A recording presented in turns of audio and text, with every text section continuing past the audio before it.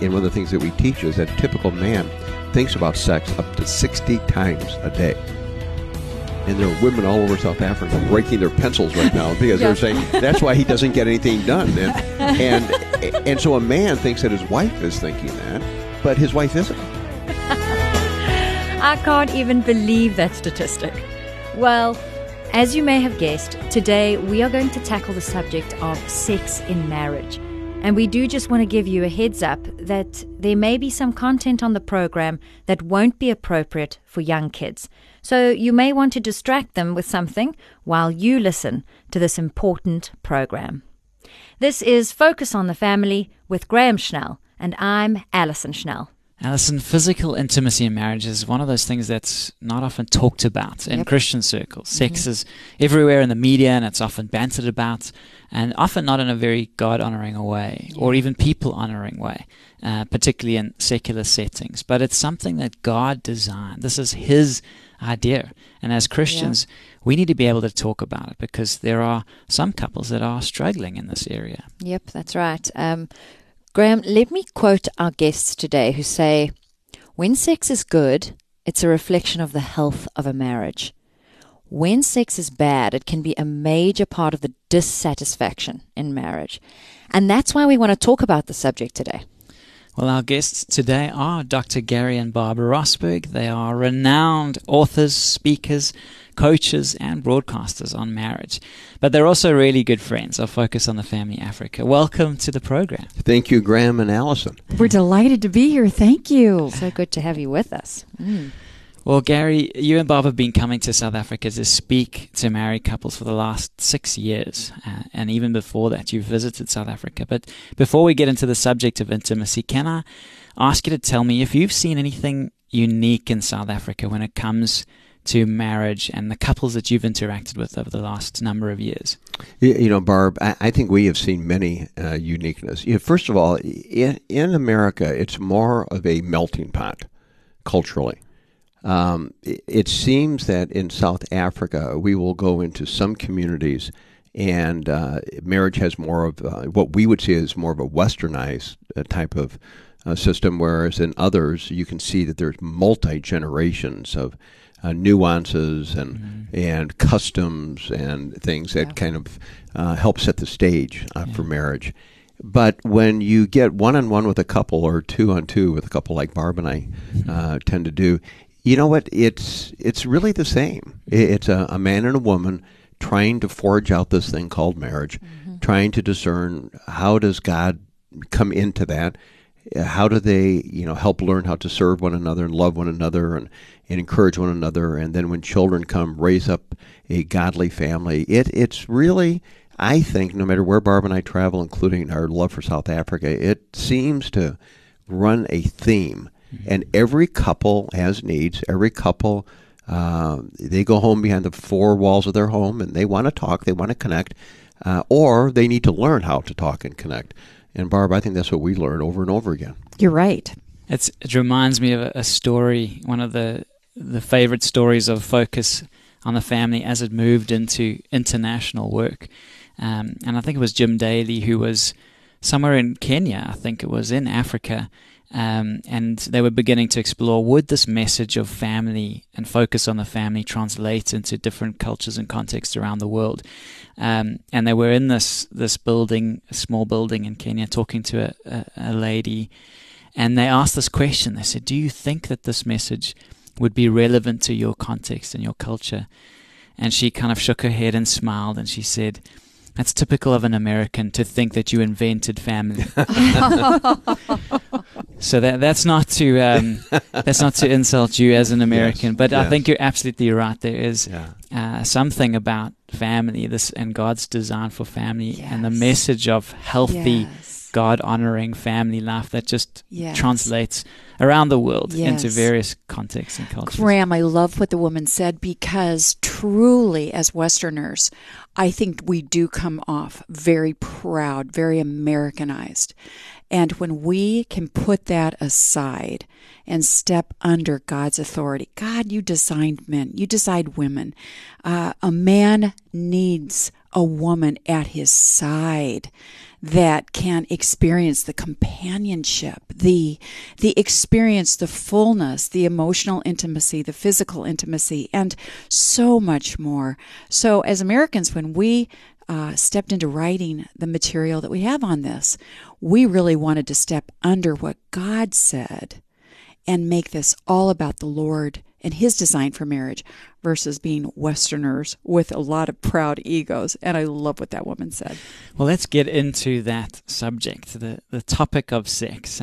We know you have a real passion for this part of a marriage, particularly you, There's Gary. lots of puns when we talk about this. Yes, we have passion.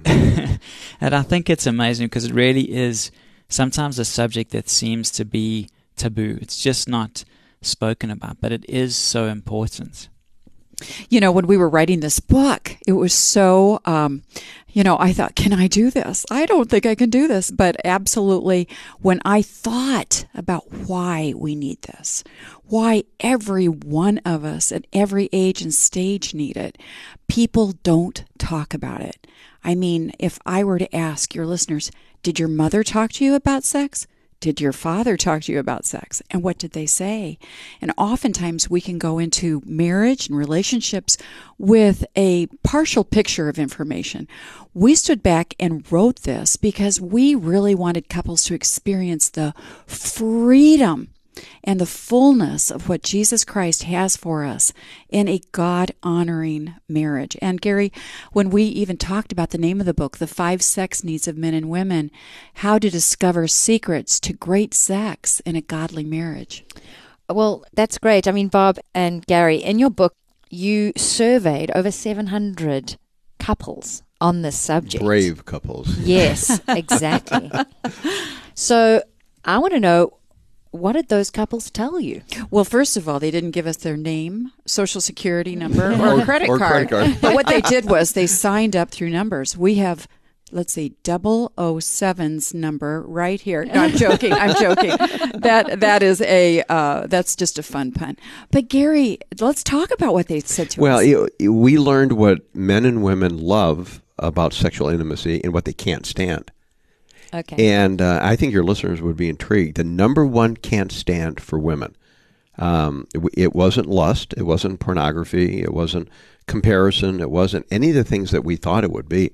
It was, do you remember, Barb? Absolutely. They're too pooped to pop. They're tired. Women are tired.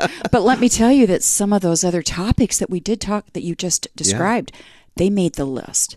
And sometimes there are things that steal the attention of something beautiful within your marriage. We address that too. What do you do when there are robbers to your sexual intimacy in your marriage? Where do you go? Well, we just love to share because we want couples everywhere to possibly learn for the first time what newness can be about, or relearn it, rediscover. And that's the beauty of marriage. Yeah, and yet, as so many women said, their number one problem is they're tired. Mm-hmm. I mean, what we have learned in the last several years in South Africa during our visits to your wonderful country is that the families experience many of the same things that the families in the United States experience. We're busy. And so we're spinning all these plates, as one person said it. We're, running kids to things, and we're going to church and taking care of parents and taking care of our home and trying to pay the bills, and we're working. And so by the time it comes to should we have sexual intimacy, the wife is often saying, gee, I didn't even think about that. Now let me think about it. But in the time that she's saying, let me think about it, a man oftentimes feels rejected. Yeah. And one of the things that we teach is that a typical man thinks about sex up to 60 times a day. And there are women all over South Africa breaking their pencils right now because they're saying that's why he doesn't get anything done. And so a man thinks that his wife is thinking that, but his wife isn't. So when he initiates, she's like, well, I need to call my mom back, and I need to do the dishes, and Johnny's got to finish his homework. And sure, sex would be okay, but by the time they get to that point, many times he feels neglected and rejected, so he shuts down and withdraws. And those are some of the nuances. And what do you suggest in that instance? I mean, I think being aware of it is already Yes. something that can help. Yeah. Yeah. But how do you, I mean, you talk about it in your book as well, just the difference in libido. So you've said men think about it 60 times a day. Women think about it maybe once. Yes, Barb, what would you say? Often. What I'd say is that maybe when there are babies that's going on, when mom is tired and exhausted and maybe she's not thinking about it. But as your children get older, there's age and stage changes. And sometimes the libido changes and drops for a man and it increases for a woman. Whereas I think the beauty of some of the things that we talk about is that we can teach couples someone always needs to be advocating for this part of your relationship. I mean, someone's always advocating for emotional talk time. Someone can be advocating for spiritual prayer time. But when one or both of you are championing for your expression of physical intimacy within marriage, that's a wow. So here's an idea. We had an older couple share this with us, and there may be couples that are so like, I couldn't say it out loud, like if I had a need. So they put a clock in their bedroom. Had two hands on the clock. And so over at one end, it said, it was like a green light. Everything's great. But as those hands kind of went up and around over to like a red zone, one of the couples, and they were older than us, would go over and say he would move that hand without saying a word over to the red zone, and that was called the danger zone. He's in danger. He needs his wife attention, and it would be really appreciated if it was within 24 hours. So she would put her arrow up where she was green or red, and so they learned initially to talk through a clock of saying where they were at, expressing their need, and showing one another behind locked doors how they could meet the need. Now, that was long before they started using words. And we do like people to use words and communicate as well. And so at the Focus on the Family website, we sell those clocks, I believe. No, we don't. No, but see, that's a couple making the adjustment to saying, okay, it's awkward for us, but we need to signal one another. Okay. Yeah, two of the sex needs in the top 5 for men are initiation by their wife and responsiveness by their wife. So when a wife responds, that makes a man feel good about himself. When a wife initiates physical intimacy, what we coach women is that gives a wife more appropriate power in the relationship. So she can be thinking about it. She can prepare for it. She can save energy. She can cordon off children and make sure the lock is on the door and all the appropriate things. And then when she initiates it, the man is just like, wow, this is awesome. But it makes him feel good because men want to be desired by their wives. Yeah. What do you think of that, Barb? I think it's fabulous. I was going to tell Ellie, last week we were coaching a couple, and they were edgy, and they were tense, and they were scratchy with one another. And I'm saying scratchy. And in the back of my mind, I'm thinking, there's a physiological chemical that happens within the body, in the brain, when a couple are behind closed doors and they experience the hormone reaction of when they are together, of course. And I looked at this couple, I was listening to this couple, and I thought, this couple has not paid attention to their physical intimacy. Yeah. And so it was really beautiful. Gary and I did not say a word to one another. We were on the same page. And Gary said, excuse me, could you unpack for me how you're handling your emotional intimacy right now? Yeah, they weren't paying attention. They weren't doing 20 minutes a day. They weren't talking. They weren't making the time. Everything else was coming in more important than that. And then, Gary, you said, it was beautiful. Unpack for me how you are praying together and using your spiritual intimacy. And they weren't doing that either. And then out of nowhere, Gary goes, are you two having sex? And so, and they kind of looked at each other, and it had been glaring because their emotional tone had been so crabby and scratchy that it was clear that it had been ignored and neglected, and they were sort of punishing one another. Okay. So when you start feeling that tenseness, sometimes it's not about the conflict you're having. It's because you haven't had the time to connect as a couple behind Bob, closed that's doors. brilliant. Thank you. And you encourage couples to talk about this. So obviously you're coaching on Over a how cup to of make this rooibos. work. But it's, So as you said, move from the clock, which is maybe a good first step. Yes. But to get to a place where you can sit outside of the bedroom, Yes. have a cup of rooibos, and talk about the emotional and physical needs and how it works. I mean, here's what Barb and I have learned. We've been helping families for a long time, is that people come into marriage with all sorts of sexual understandings. So sometimes there's been other experiences, sometimes there's been wounds, sometimes it's been shamed in the family, and sometimes it's healthy. But then they marry somebody, and either they have sex before marriage, which is not God's design. So then we need to work at experiencing the grace and the forgiveness and experiencing God's healing of that. And many couples don't do that. So then they get married, and then they tend to have sex in a similar type of dance, of initiation, of frequency, of just what that experience is like, without ever talking. And so they have a little nuance that kind of draws the other person into that time of intimacy. So they have the intimacy, then they don't talk about it after. And so what happens is you have a couple that gets into a rut. Yeah. And when you get into a rut, in fact, in Alaska, next to the Alaskan Highway, it says choose your rut carefully because they're going to be in it for 200 miles. So what we're saying is let's get out of the rut. Don't talk about your sexual desires or needs in the bedroom. That's the last place. Talk about it over a cup of tea. Talk about it, at taking a walk in a park. Now look around and make sure there aren't children nearby or something. But just say, what do you desire? What can't you stand? What do you need? How do you feel about the frequency? How can I encourage you? How am I changing? How are you changing? And when you do that, what you do is you take the elephant in the room and you kind of slay it. And you minimize it, and all of a sudden it's like, wow, we can talk about this with a healthy way, just like we talk about finances, parenting, and attending church and taking care of our home. In America, we have an analogy of using kid gloves. Do you have that in Africa, where when you're wearing kid gloves, you're handling it very gently, fragilely, and if you go in like a steamroller and you're talking about what's not going on or what is, and you want to change it up, that can feel so very rejecting. And especially in the most intimate area, because it's body, mind, and spirit when two people become one.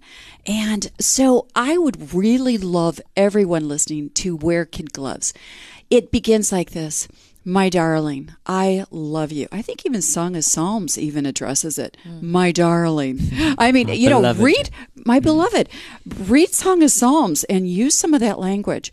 My lover is ruddy.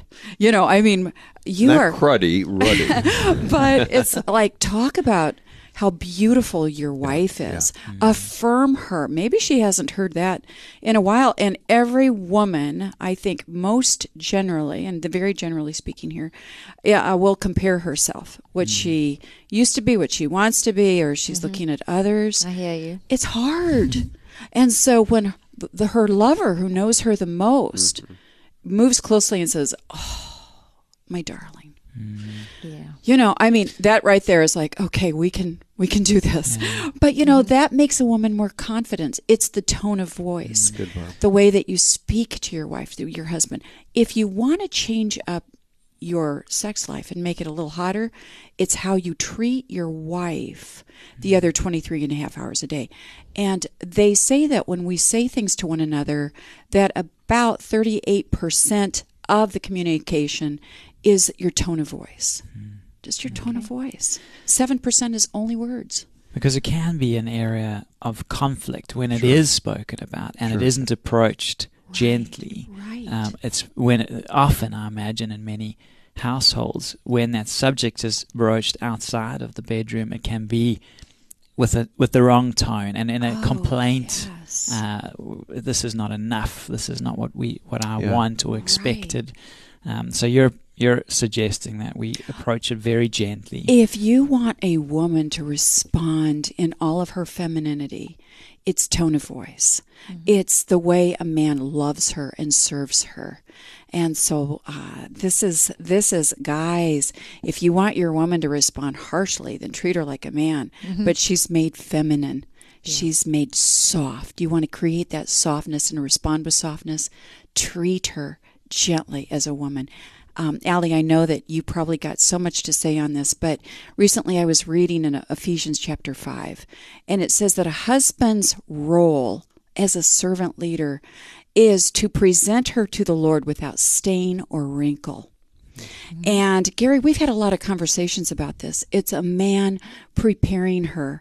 It's the beauty of bringing out her femininity. And I think especially in the bedroom sexually, that's a part of without stain or without wrinkle.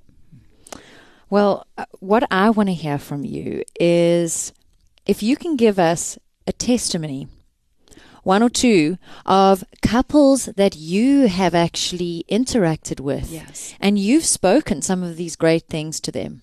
And then they've come back and they've said, well, here's our story. This is where we started and this is where we are now. And we'd love to hear that.